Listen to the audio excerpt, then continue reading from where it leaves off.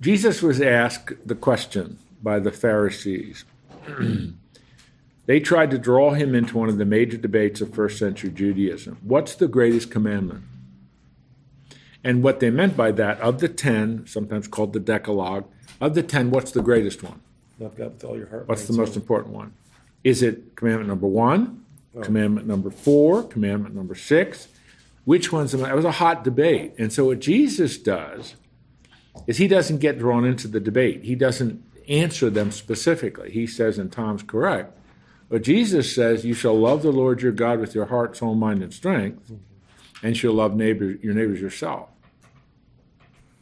But if you really look at what Christ is saying there carefully, in that sentence, which is a compound sentence, it's got a little and in the middle, he's summarizing the 10 Commandments.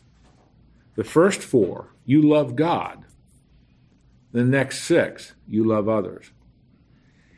I want to look at it from another angle.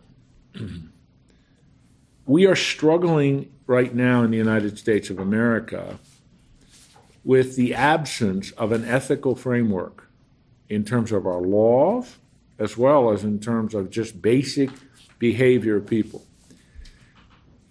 I have often written this. The United States of America ethically in 2017 is a culture firmly anchored in midair.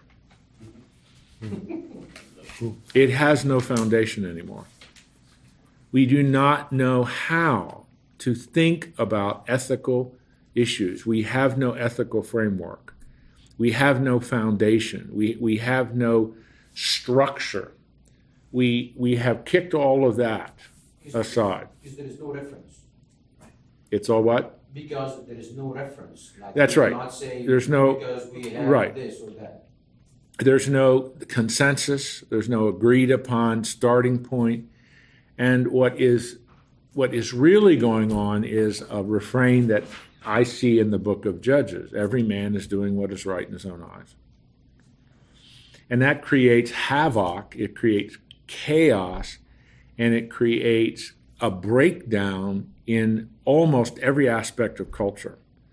And that's a very, very serious issue. And people that don't even give a hoot about biblical Christianity or the Bible are saying the same thing. This is causing a crisis in our culture. And so it seems to me, and of course I'm saying that as a teacher of the Scriptures and as someone who's committed to this, the solution to this dilemma in American civilization is to get back to the Lord and get back to what He has revealed to us. And you can't do that, and I hope you understand the spirit in which I'm saying this, you can't do that just through politics. Just electing the right people isn't going to do it, because you can't force people to do this. So it will really result from people coming to a personal, intimate relationship with God where they begin to see things like this the way God sees them and the importance of that. And that's why, for me personally, to study this is really exciting. And so I've entitled this at the top of the copy of these slides, The 10 Commandments as a Framework for Ethical Absolutes. I use this in my ethics class that I taught for a long time, because that is always a little bit, you know what the word enigma means? It's always a bit of an enigma. Where do you start to help young men and women to begin to think biblically about ethical standards? How do you help them to think through that question? There's no better way to start than to look at the 10 Commandments. So last week we were sort of in the middle of the first 4, and I don't remember if we had gotten to the 4th one or not. I don't believe we did. But in Exodus chapter 20, through the first 8 verses, you have the first 3 standards that, again, I'm not going to read all these and review all these because we did that last week. But it's our relationship with God. It's a commitment to a radical monotheism. No other God but the God who's revealed himself in Scripture. And secondly, no graven images, a radical commitment to honor, worship, and adore the Lord. And then thirdly, to not misuse his name. I don't know if we'd gotten it. It says in verse 7, you shall not misuse. Literally, the Hebrew word there is take in vain, treat as empty, treat as meaningless the name of the Lord your God. Now, again, I kind of forget if we'd gotten through this, but the importance of this is the name of God. And notice those words there in verse 7. The name of the Lord your God. Lord in capitals is Yahweh, your Elohim. For Yahweh will not hold guiltless anyone who misuses his name. The names of God in the Bible, and Yahweh Elohim is the most important two names of God, are revelatory. If I use that word, you know what I mean? They reveal truth. They reveal what he's like. Yahweh means he's the self-sufficient, self-existent great I am. Elohim is the title that is used of God as the creator in Genesis chapter 1. So to treat God's name as vain, empty, meaningless, is to treat a means by which God has chosen to reveal who he is. This is who he is. His names, and there are multiple names for God as he continues to reveal who he is, explain to us really theology and doctrine. This is who he is. And so I think one of the let me rephrase that. One of the evidences of declension or decline in a culture is how do they use the name of God? What is the common characteristic of their speech? What are the commonalities of their language? And I don't know about you, but there's a lot of very highly educated people with great pedigrees whose language is just pretty horrible to be around. And it's a symptom. It's a symptom of something much, much deeper in a person's heart. So it's treating God with the kind of respect, dignity, love, and adoration that he deserves as the creator and self-sufficient, self-existent one of the universe. It matters. And so that's what he's saying. Your outward behavior and how you go through the normal aspects of your day reflect your commitment to me. And so those three are simple. No other God but me, no graven images, no idols of God. Can't kind of put God into some kind of an image. You can't do that. He's spirit. And it matters how you treat his name. Simple but profound examples of your relationship with him. I want to remind you, we've said this a number of times, but I want to remind you of how radical this was for Israel. Israel lived in a rough neighborhood in the ancient world. Egypt was ridiculously polytheistic. They had hundreds and hundreds and hundreds of gods, with one chief god, Amun-Ra, and then a bunch of other gods. Almost every aspect of nature was symbolized by a god, and usually they're gods, human bodies, animal heads. The Canaanites, their primary god, and there were many, many of them, was Baal. Actually, it was El, E-L, and his son Baal, and his consort, the Asherah. And so it was a fertility cult associated with gross immorality. The Babylonians, the Mesopotamians, a world filled with gods who were angry with the human beings, threw thunderbolts at them and made their life miserable. What's Yahweh like? There's only one God.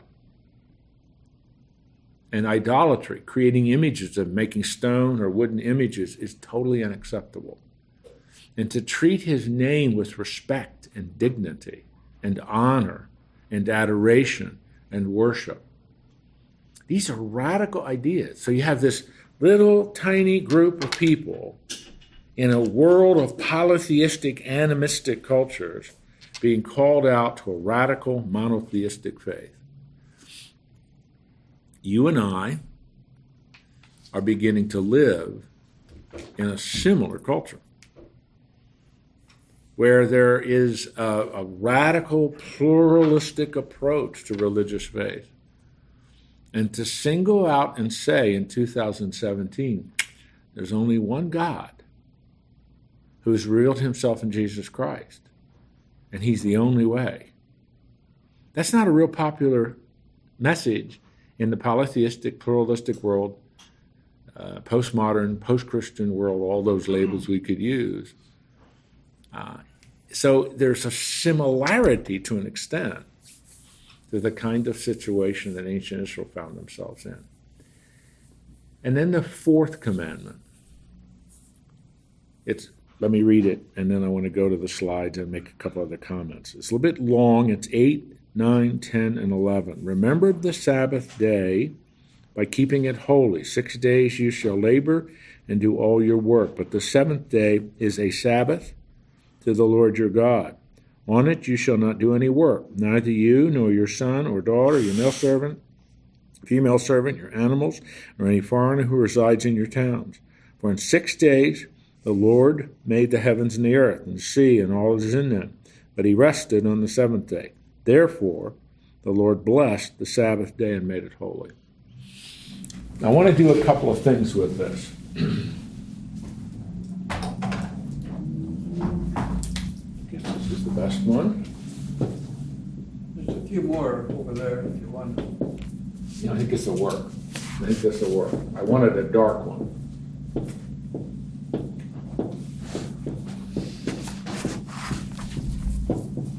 I want you to see something here. Sabbath, which is translating the Hebrew word Shabbat. That's the Hebrew word. And both of these, Shabbat, the Hebrew word Sabbath, we make it into English, means rest. Now, did you see what the few verses we read? You see what they're doing? Where does this come from? Where does this command, this regulation, this standard, work 6 days, the seventh day you rest? The seventh day is not like the other six. Where does that come from? Creation. From creation. So in other words, this whole idea of Shabbat is tied into the creation ordinance of God. And that creation ordinance of God sets the standard for human sexuality in chapter 2, verses 18 through 25 of Genesis. But it also, meaning again the creation ordinance, sets the pattern of how we are to live our lives. What is your life supposed to look like? Your life is supposed to look like this. Day 1 through day 6, you work. Then the seventh day, you rest. Because this was the pattern that God set. I'm having trouble writing here.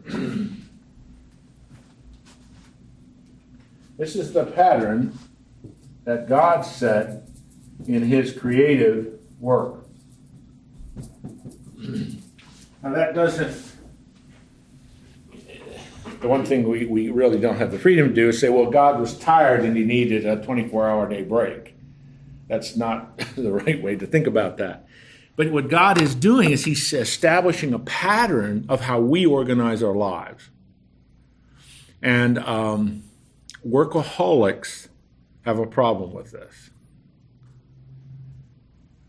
Radical revolutionaries have a problem. Did I ever tell you the story of what they did in the French Revolution?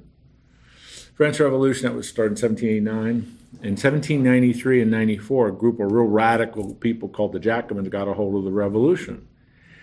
And they abolished Christianity, abolished all spiritual things. They paraded through the city of Paris a woman, they called her the goddess of reason. We're now going to worship her.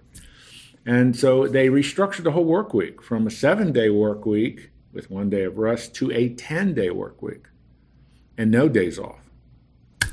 What do you think happened to productivity? Went down. Yeah, went way down. What do you think happened to morale and motivation. Now, granted, this is a pre-industrial age, but it was an amazing demonstration. God did not make us to work a 10-day week. He made us to function in a 7-day week. And so what God is doing here is he's establishing a couple of things. Number one, there's 1 day a week of 7 that you treat differently than the other 6. Why did God do this? In a way that was not a rhetorical question, in a way that was inviting some thought. But think with me about, Jesus talks a lot about this in his public ministry in the Gospels. He talks a lot about the importance of the Sabbath. He talks a lot about a proper understanding of the Sabbath. But let's think about, what is God doing here? You know, when I was a young man, I had a good friend that wanted me to go hunting with him, with a group of guys, and I didn't feel like I had the money or time, and I said, I don't know if I can do that. And he encouraged me by telling me this thing from a farm. It says, you know, if you take a rest at the end of the field, you plow a straighter furrow. And he said, we need that rest, you know. And I don't know that he was a very motivated Catholic, but I don't know that he was attaching that to the Bible. But yeah, we do need that rest. Yeah, it's obvious. Yeah. So, in a sense, we can conclude that the seventh day of rest is a gift from God to enable us to do what he wants us to do the other 6 days, which is to work faithfully in representing him, to bring glory to him. Our bodies need that. Our brains need that. Our emotions need that. But that's hardly the only reason. What are we supposed to do with that 7th day? Stopping and worship, giving a day for family and for God. All right. It's kind of a day of reflection and worship and praise and understanding that God is there. So we not depend on ourselves, but depend on Him. And, you know. It's a day that's unlike the other 6 in that we do not do physical work, according to what we just read, but it's also a day of reflection and worship and devotion to Him. Why do we need that? Constant reminder. Because Part of the treaty? what's that? Is it part of the treaty? Well, it is part of the treaty. But what? Now, this is eminently practical as well. What will happen if you go 7 days and then 7 days and 7 days and no rest and no worship and no adoration, no reflection? You forget about God. You forget about who He is.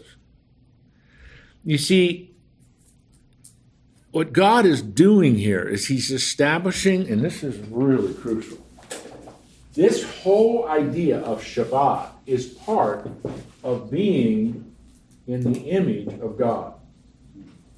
In Genesis chapter 1, verse 26, and it's repeated over and over and over again, God creates the human race in His image. He does not create whales in His image. He doesn't create orangutans in His image. He creates humans in His image. And so we both resemble Him and represent Him. And so in resembling Him, we follow the pattern that He established. He's our creator. He's our sovereign. He knows what's best for us. And so there is a practical dimension to this. Our creator is telling us, this is how I want you to organize your life, because this is how I organize the days of creation. And so it becomes a pattern, like a paradigm of how we are to structure our life. And I don't know about you, because I know you guys, but I really don't know you guys really well. So I don't know how you've lived your life. But I'm pretty certain if you've been a workaholic, part of your life even now, but if you're working 7 days a week and you're pushing hard every single day and so on, that begins to take its toll physically, and emotionally and foundationally spiritually. God is saying 6 days work, 7-day rest. Glenn. The pattern also is we're habitual creatures. So the pattern also helps ensure that there's a habit of worship, a habit. Right. Right. Where if you go nonstop- Where do you think that habitual nature came from? What I'm saying, I mean, it's part of how God created us. Right. He created us in such a way. I don't know if you remember this because this goes back many, many months ago.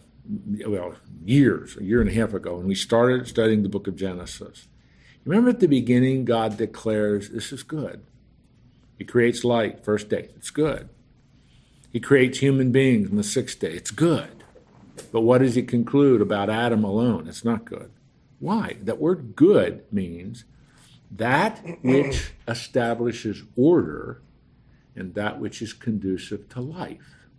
That's what good means. So if God rests, has a pattern of 6 days rest, that's good. It's the way to establish order and stability, and it's conducive to life. Because someone who works 7 days a week is a workaholic, devoted to that, never takes time for rest. It will take a toll. And most importantly, it will take a toll on their relationship with God. Yeah. It's like, but I see today, and then is the pastors on Sunday. I mean, especially if they have 2 services. Now that's happening all the time now, but that's a lot of work there too. It is. It is. I know they take Monday off, a lot of them. And it is. I've been on boards and stuff like that, but also I've been with pastors most of my life to one degree or another. And I want to tell you, pastors are often the worst violators of this. They do not take. Sunday is a work day. I mean, I almost every Sunday I'm preaching somewhere.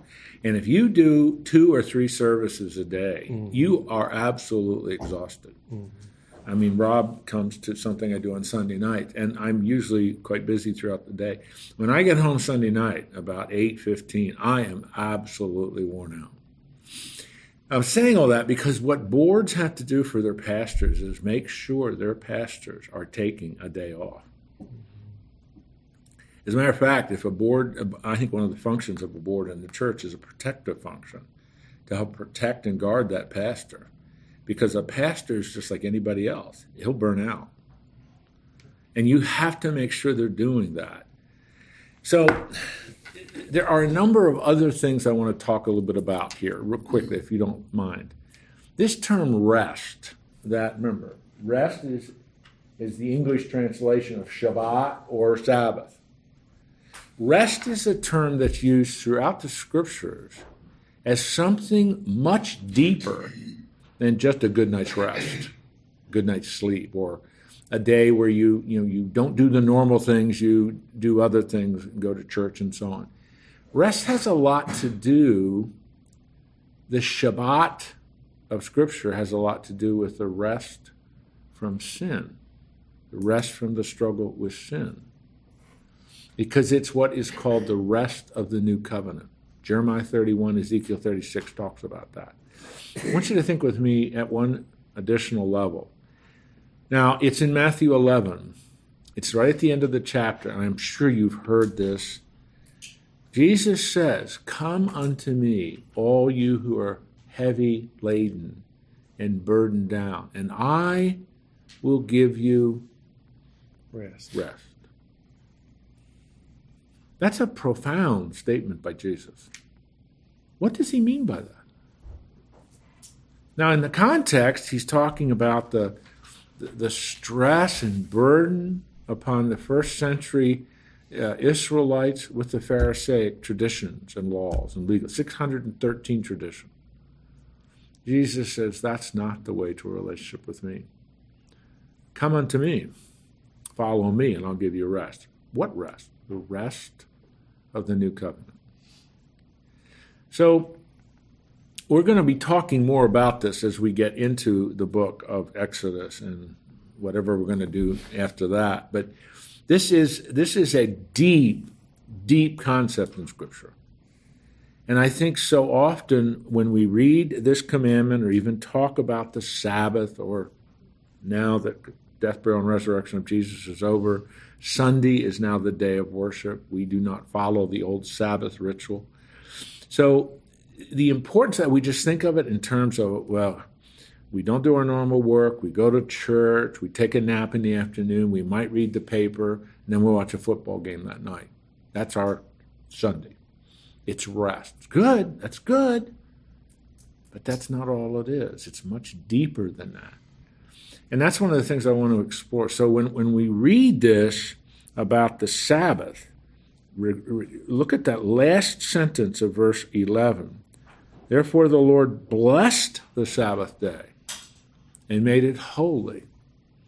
The word holy in both Hebrew and Greek means something set apart, something special, something unique. Israel was to be a holy nation. The Church of Jesus Christ is called holy. Be ye holy as I'm holy, God says. Set apart, special, unique. And so Shabbat is a unique, special, set-apart day, but a unique, special, set-apart concept that is developed throughout the Bible. Did I say enough to get you interested in this concept? In the other cultures where there are periods of rest, there are other patterns. The Egyptians, when they were slaves in Egypt, or the Canaanites, they had days off, they have breaks. Typically, no. Typically, no. They worked 7 days a week. Now, in Egypt and in much of the ancient world, slavery was the normal way in which employer-employee work was done. But no, it was 7 days. And Israel, when they were in slavery, particularly after they had been enslaved, they are working 7 days a week. This is instituted now by God. All right? Now let's look at Numbers 5 through 10. Now here is the other aspect when the Lord was asked the question, what's the greatest commandment? So you shall love the Lord your God. That's the first 4 commandments. Love your neighbors as yourself. This is what this looks like. Okay, Mark. You mentioned that there was a kind of a big debate going on around the time of Jesus about the best commandment. Of the 10, which was the greatest? What started that, and what they meant by the greatest, like what the most effective, the hardest one? Priority. What's the priority? What started that debate? Or, any idea? I don't know. I don't know if we know that exact answer, Mark.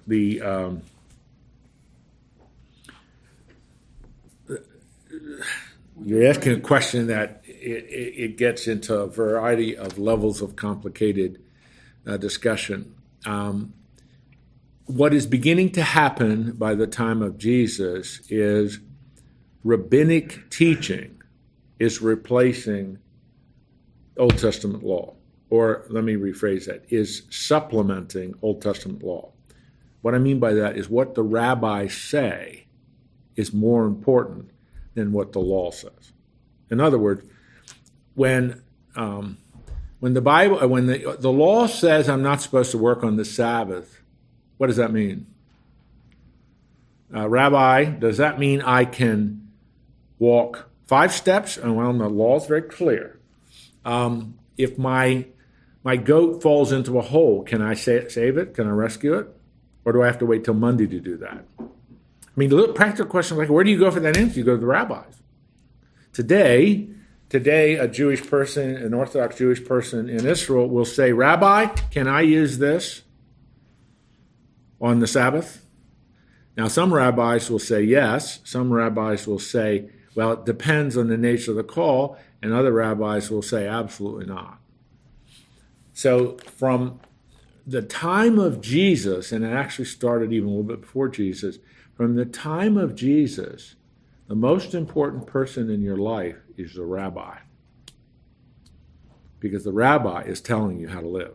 And there are schools of rabbinic teaching that are beginning to develop. The Hillel school, the Shammai school, there are two schools of rabbinic thinking at the time of Jesus. I'm boring you with details, but that's the way to answer Mark's question. So it was in that debate among these rabbinic schools, well, Hillel, which is the most important commandment to you, the priority? So there was a little bit of diversion of God's law into more of a human law. Going on Mark, not a little bit of a diversion, a significant diversion, which is one of the tragedies of what happens to Judaism. And that is what Jesus Christ is confronting. And sometime you ought to just study this. Just look at the Gospels and note how many times Jesus performs a miracle on the Sabbath. He does it intentionally, on purpose, to challenge the rabbinic thinking about the Sabbath. And so in the Gospel of John, Jesus heals a man at the pool of Siloam who picks up the mat in which he had been laying for decades, puts it on his shoulder, and what do the rabbinic Pharisees say? You are working. It doesn't matter that this man who for decades had been at the pool of Siloam as a cripple is now walking. That doesn't matter to them. It matters that he's carrying his little mat on his shoulders and is working, therefore violating the Sabbath. Therefore, you're in violation of our law. And Jesus slams them for that. You have no compassion? You have no empathy for a human being created in God's image, whom the Son of Man has just healed and now can walk, and you're more concerned about him carrying his mat than the fact that God has supernaturally chosen to heal him? So, but you're establishing his authority and his level as a Son of God. That's correct. That is exactly what he's doing. But in doing that, Mark, he is challenging the rabbinic traditions and showing their emptiness and lack of authority in people's lives. What's more important? Healing somebody out of the compassion, mercy, and grace of God on the Sabbath? Or nailing somebody for putting a mat on their shoulder and walking out of the pool of Siloam? Responded by saying Sabbath was made for men, not man made for Sabbath. That's correct. That's right. Rob. It's interesting to me because he was in establishing his authority. Weren't the Pharisees then jealous of that? Oh, And absolutely. perceiving it as a threat to their Oh, authority? absolutely. So, Absolutely. as dogmatic as they were, why would they not use that dogma to attack Christ's authority? Yes, absolutely. And they were trying to trick him. Oh, well, yeah. They were just trying Yeah, to- and embarrass him and humiliate him before the Discredit people. But as you, I'm sure, know, when you chart all of those instances in the gospel, Jesus is never humiliated, never trapped, and never tripped up. It's wonderful.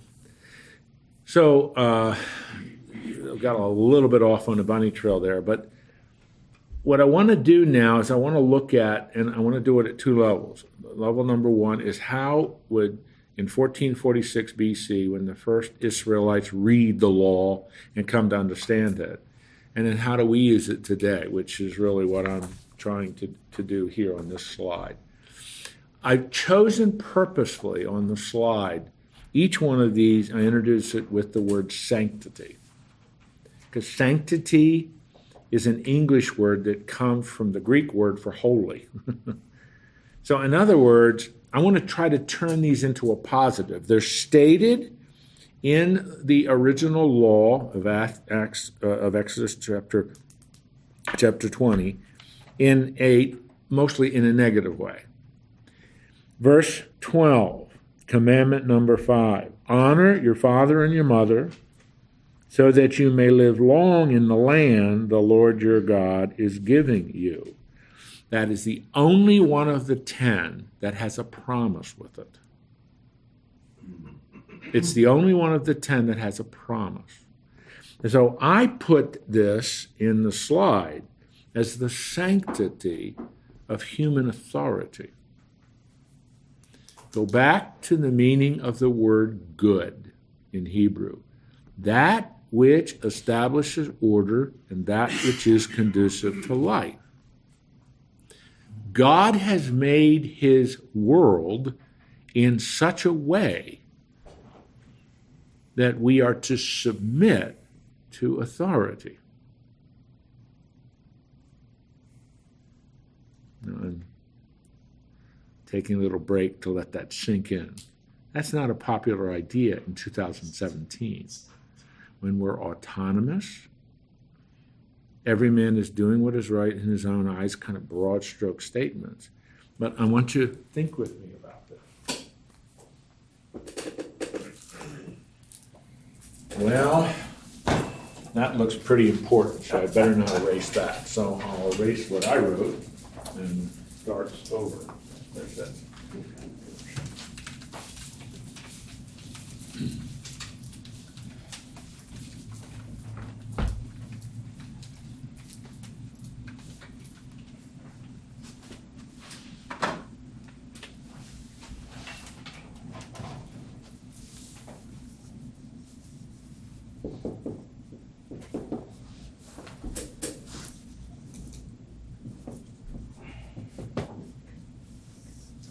My argument would be that the lifestyle of the follower of Jesus Christ is a lifestyle of submission to authority. Let's think about that. Submission to authority. Give me some thoughts about that. Submission to authority. Submit to? Bob? The immediate thing that comes to my mind is that most Christians I know perceive the difference between the Christian church and the Islamic church as being the difference between having your own autonomy and having submission to them.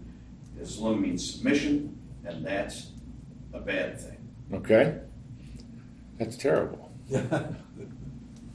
Hebrews chapter 13 says we are to submit to our elder in church, to our church leader. So there's one form of submission. To parents. Pardon? It starts by submission to parents. Well, okay. Submission to parents. Submission to God. Submit to church authority. Submission to government. There's a real popular one today.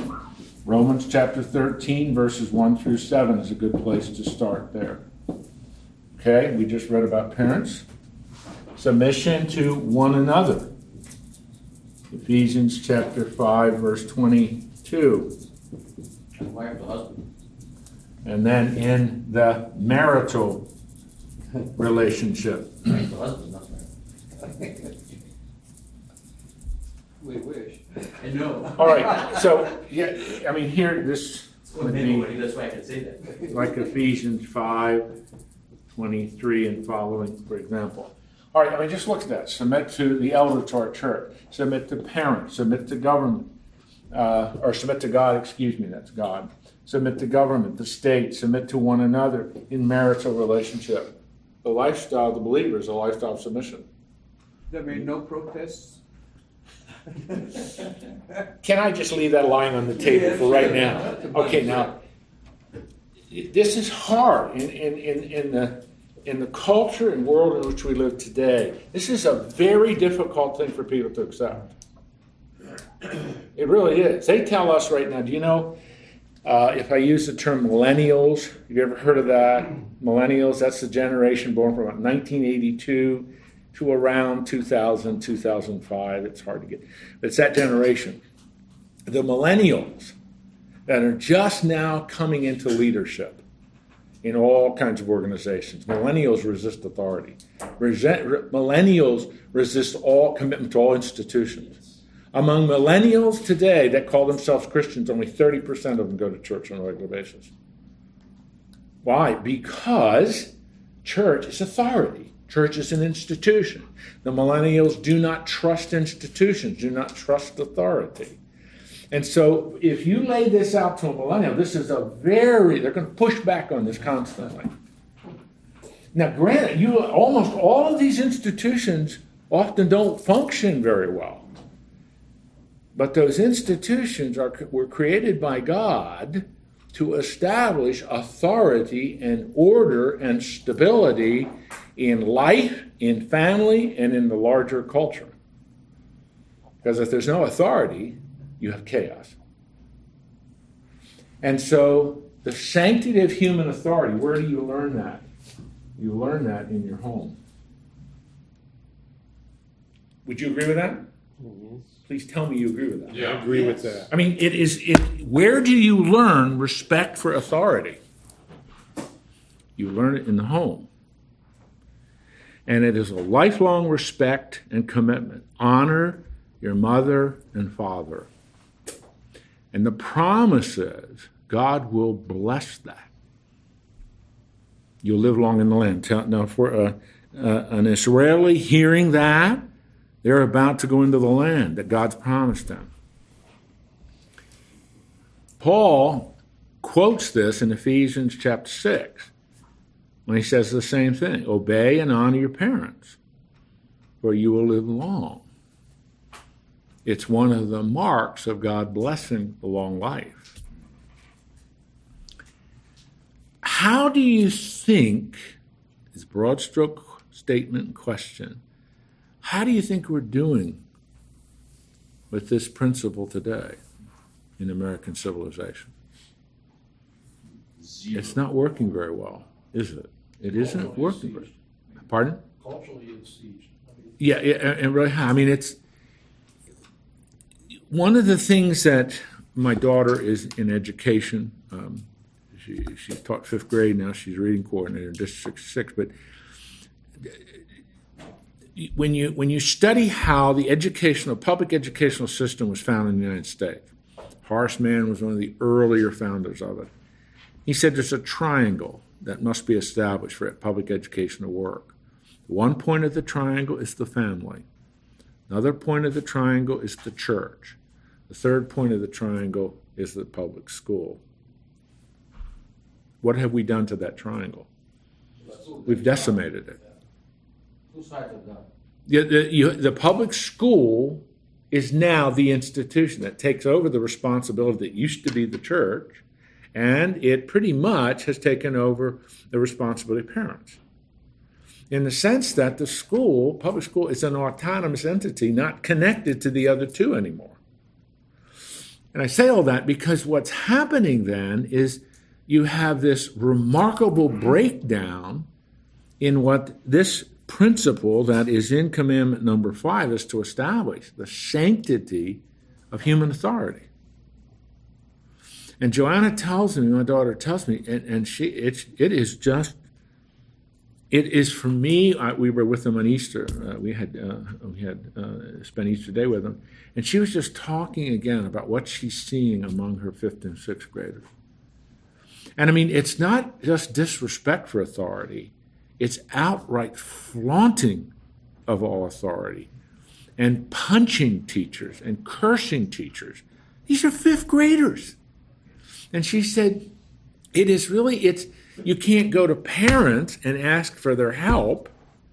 And of course, there is no church anymore in the lives of these kids. So here's the public school trying to do what we would hope they can do, which is teach ethical standards to students, teach the importance of human authority to students. It's not happening.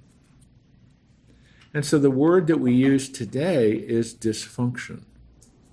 There's dysfunction at all levels of authority because if young children are not learning respect for authority in the home, where else are they going to learn it? It doesn't mean they can't learn it, but it's just there's a natural God-instituted rhythm of learning respect and dignity for authority in the home. And if it isn't there, it's going to be much, much, much more difficult for a young child or a teenager or a young adult. Sociologists are telling us one of the reasons the millennials, that generation born from 1982 to about 2004 or 5, somewhere the cutoff, is because of the dysfunction of the typical family. They don't learn respect and dignity of authority in the home. Therefore, they don't trust any institutions, because a lot of these institutions aren't working very well anymore. And I'm saying all that because this is how God does that. God is saying, I want the family to be the most important institution in your life. And we're going to see this as we get into the chapters that follow. God lays this out of what he wants to see. And you see, in the Canaanite civilization, this isn't even an important issue. In the Egyptian, isn't even an issue. But from God's perspective, the most important institution I'm creating, it's the first one he created. Well, I don't have that up there anymore. It's the first one he created in the creation order. It's the first institution God created. It's a family. It has a profoundly important role to play. And if it's not working, it's going to ripple through the rest of culture. And tragically, I think that's what we are seeing in our country today in many ways, and it's a spiritual issue. I mean, you can't pass a bunch of laws in Congress that's going to fix this. You can't pass laws that are going to fix this problem. It's an issue of the heart. It's an issue of fathers taking very seriously their role to be faithful husbands and fathers of integrity who instruct and model the way to live before their children. You can't put it in a textbook. And so what he's saying here is this is a lifelong commitment. Right now, I'm facing it with my parents. This is a lifelong commitment. My dad's 92, my mom's 89. My mom has dementia. Last Monday, Mom got in her car. She left at 12:45. I got a call about 6 o'clock Monday evening. My mom was missing. Her reason, Mom has dementia. We've taken the keys away from her now. Mom drove 3.5 hours west from Lancaster, Pennsylvania. She was found in Bedford, Pennsylvania, driving in the middle of the road. A policeman stopped her, thought she was drunk. She was disoriented. There's dementia. What do we do with that? How do I honor my mom and dad in something like that? And so my sister and I are putting some things together because we have that responsibility to take care of them. It's a lifelong commitment. And that respect and dignity of authority is learned in the home. If it isn't learned in the home, it's going to be a lot more difficult. I just kind of a side thought of, with the economy being what it is, I think a lot of people have both parents working, and when the wife comes home, when she has a day off, she usually does do all the things that are.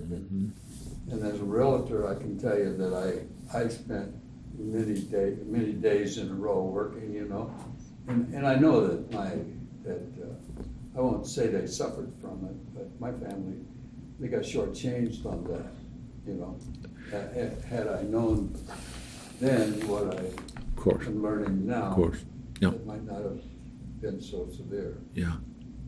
Right? And I find it really difficult to establish it now with them growing up and having their own kids and stuff like that.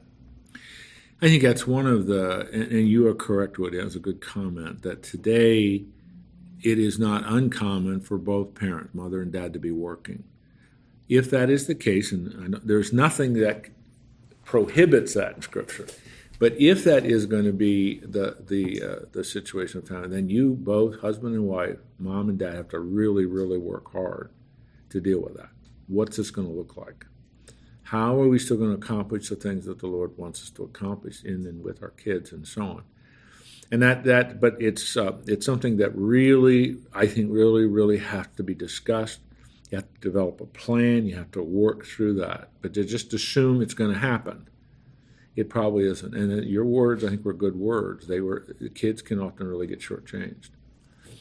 And they're not learning, there's so much that they're not, but they're not learning that respect and dignity for authority that you want them to learn. Question: did Satan use the feminist movement and other pressures of the time, keeping up with the Joneses, to attack the fifth commandment? Well, yeah, that would be one example of it. I mean, if I were, that is kind of a silly comment, but if I were Satan trying to undermine everything God wants in the world he created, I'd put at the center of my bullseye the family. And I would, C.S. Lewis in his wonderful little parable, The Screw-Taped Letters, that's one of the things he talks about. That Satan's goal and design is to undermine those institutions that God created to establish order. And I think he can be very successful in that. And we cannot blame the generation without blaming the previous one, because for submission to be accomplished, authority has to be established. So if the church is not doing its job, if the government is not doing its job, and obviously the parents, broken families and divorce and single mothers and all those kind of things that happen, then you are not going to have a generation that have seen the example of authority that established, that is worth following, and this is what. So we cannot continue blaming. And actually, we are missing the point of why God is establishing submission, because it is for Him and for His own plan, not for our own good. So maybe this is also. But ultimately, I would push back a little on that, Mark, because I think it is for our own good. For our own God good. always has our best interests at heart when He establishes standards like this. And he in effect says, okay, if you do not want to follow these standards I'm setting down, then you will live with the consequences, which is dysfunction and disorder. But if you choose to follow the standards I'm laying down, you will experience the blessings that I have as a part of this. But what I'm saying is a call for both, call for the authority to be an authority, Yes. and for us to submit. When He's calling us to submit to our parents, in a way, He's calling the parents to do the authority over their kids and to establish that. Sure. Because the parents are His God's children as well. That's one of the reasons why this is the most important of all the institutions. If this, and by parents, I mean the whole family, if this isn't working properly, everything else is going to crumble. Everything else will fall to one degree or another. It will not be functioning the way God wants it to function. Because if it isn't learned here, it will not be learned as easily. Maybe that's the right way to say it. And so, and I think that's one of the really key issues that's attached to this fifth commandment, the sanctity of human authority. Where do you learn that? You learn that in the home. And if you don't learn it in the home, it's going to be much more difficult to learn that. You're going to learn it, and I hope you understand what I mean by it. Are you going to learn it in the public educational system? Probably not. Are you going to learn it in government? No, heavens no. There's incredible hypocrisy and inconsistency in government at all levels. And so all I'm saying is, and that's why that breakdown, and God is saying this so clearly here. And if we go to Deuteronomy 6, where Moses reiterates and reviews the law again, he says, "Hear, O Israel, the Lord your God is one." What do you do with truth like that? He says, put this in your heart. What's the second thing? You love the Lord your God with your heart, soul, and mind. What else do you teach this to your children? Deuteronomy chapter 6, verse 6, 7, 8, 9. Teach it to your children. How? By formally instructing them. And then secondly, just talking to them about this. As you walk by the way, as you lie down, as you get up, your normal patterns, normal aspects and dimensions of your life. Just talk to your kids about the Lord. Oh, Jonathan, look at the beautiful sky as it's sunset. Look at the sky that God's painting. Now, at one level, you can scientifically go, well, that's an explanation of all the sun rays going through. Yes, or you can say, God created the world in such a way that the sun shines through the clouds in such a way that it creates this gorgeous, beautiful, same way with the sunset. You can assign it, well, it's the sun as we're moving around the sun, we get to that point where it looks like the sun is on high, but it really isn't the sun that's moving. I mean, you can strip it scientifically, or you can say, God made his world in such a way that this spectacular sunrise evidences his love for beauty and order. Right now we're in spring. My wife's flowers are starting to come up. The daffodils are ready, they're done. Pretty much the tulips are up. Some of her azaleas are just starting to come out. You can say, well, there's a scientific explanation of this. It all has to do with the cycle of spring, etc. Or you can say, God created the cycle and all these things in such a way that when they come out, they're spectacular in their beauty. God loves beauty. God loves variety. God loves order. God loves diversity. You see it in everything he does. That's what Moses was getting at. Your kids pick up many other habits as well. Good. Many other patterns. Yes, yes. Good habits as well as bad habits, but good habits, good patterns, good disciplines for life. We do model that. Absolutely, absolutely. Do one more here because we have 32 seconds. Number 13, you shall not murder. Now, I want to make this really, really important. The word for murder there is rasa in Hebrew. I know that doesn't mean anything to you, but this is premeditated murder. It's a very special word that he's choosing. So, what's the principle we can get from this? The sanctity of human life. From God's perspective, life is sacred. Why? Well, among other reasons, he created human life in his image. Ethically speaking, the image of God concept is a foundational concept for ethics. It establishes the unique value of Tom. It isn't only because Jesus died for him, but it's also because he created him in his image. Tom resembles God and represents God. He's inherent, innate value to God. Therefore, it matters how I treat him. James chapter 3, verse 19 says, do not curse another human being. Why? Because they bear the image of God. So if I curse Tom, in effect, whom am I cursing? I'm cursing God, because God made him, created him in his image. So this is so foundational. Let me put it another way, and then I'll close. The sanctity of human life.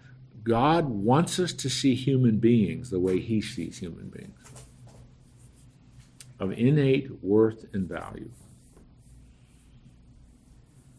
And that is the basis, the foundation stone for a lot of ethical issues we're facing in 2017. It relates to abortion. It relates to euthanasia. It relates to stem cell research. It relates to genetic and reproductive technologies, because all of those relate to how you look at a human being. How's that with soldiers during the war? Oh, Tom. No, I saw a movie where a guy didn't want to do that, and he did other things, you know. Yeah. Well, the United States of America has been fairly unique. Now, other nations have started to do it. But the United States of America, we did so during the Civil War even, recognized something called a conscientious objector. Mm-hmm. That if your conscience is such, usually stemming from your religious values or your teaching, that you cannot take up a gun and shoot another human being, you still need to serve your country, but we'll give you alternative forms of service. Mm-hmm. Now, Tom asked this question in the last seconds of class. This is a big money trail, but this is why the idea of the just war has developed. And that is a whole other concept that we can maybe talk about, but I'll probably forget about it and won't talk about it next week. Closely related to that would be the issue of the death penalty. Well, that's another thing, capital punishment, the whole issue. So, but both of those, we're just going to keep lying on the table. We're not going to deal with it right now. Along But, with the protests. huh? Lying on the table with the protests. Okay. So, but if you want me to, we'll address those next week. But at first, right out of the chute, what I'm trying to do, and I hope we're accomplishing that, is to see these commandments as principles for living and principles for laying a foundation for an ethical framework for life. That's really what God is doing here. These are the standards by which you are to live your life. Ancient Israel in 1446 BC, when this is first given, or for you and me in 2017 AD, 3,000 years, well, not quite 3,000 years. Time of our revolution, our founders defined sound religion. The second principle of sound religion was God's establishing the law for happy living. Yeah. That's what it is. Well, and the word that our founders used was a very important word to them, was virtue. That word comes up again and again and again in the writings and letters, and in the way in which they discuss the founding principles of this nation. That's another bunny trail. Okay, we are not getting very far. We only did like 3 verses today. So I have a question about that. Have you covered submission here as direct application today of what we're doing? Back in Genesis, when we were talking about the idolatry and Yes. burying the idols, Yes. we made comments about the Catholic Bible versus the non-Catholic Bible. Yeah. Right? Yeah. And how they changed verses 3 and 4. Mhm. Right? Can you do the same? Can we press reverse for just a week? And how you cover submission here, can we cover that 3 through 6 piece? You really didn't do it last week, but it has such implication to how materialistic we are as a culture also. Mm. There's another We issue. can- The word that I think we use more typically is obedience rather than submission. And I'm wondering why that is. Well, obedience as opposed to submission, is that what you mean? Well, I would make the case that submission is a very large circle, and within that large circle is a circle of obedience. But it's more than that. Submission is more than just obedience, but obedience is a part of that. In other words, it's a reflection of that. Because submission as a term in the Greek term that's used in Ephesians 5:32, for example, is that inclination to follow and that disposition to yield to authority. That's what that means. And so that's more than just obedience. It's a broader idea than just obedience. Obedience is a part of that, but it's not all that it is. You guys are asking fantastic questions here. I just want to make sure that it's all right. We have been down, I think, 7 bunny trails today, which is keeping us from being in the text. But I'm okay with that. I just, if you're okay with it, then it's okay. If it's not, and you say stop all these bunny trails, I'll do what you want me to do. So, but there are several bunny trails, including the one Glenn just brought up, that are on the table. So maybe the Lord will come and I won't have to deal with them next week. But if He doesn't, then we'll deal with them next week. Father, we're grateful for our time around the Word of God. I hope among the many things we've discussed that the men are being reminded of a really important truth about Exodus 20. This isn't just the Decalogue. This isn't just the 10 Commandments. This isn't just the law. These are foundational principles for living. They give us, even now in 2017, a way in which we are to look at the ethical obligations we have to you and the ethical obligations we have to one another. We learn the importance of authority in our families. And we learn from you the sanctity of human life. It matters how we treat other human beings. And we're not quite done with that, but these are very significant principles for living that we can't ignore. If we want to be all that you want us to be, both as people and as a culture and civilization, it's important we adhere to these. So it's in that spirit that I pray for our country, because, Lord, we have lost our way in so many of these areas. We are firmly anchored in midair, and our children and our grandchildren, we're starting to see the evidence of this. And it is reminding us again that the fundamental issue of the human condition isn't political or social or financial or economic, it's spiritual. And until a person gets right with the Lord Jesus, they're never going to be able to do all that you want them to do to your glory. And they're never going to work. Things are never going to work right.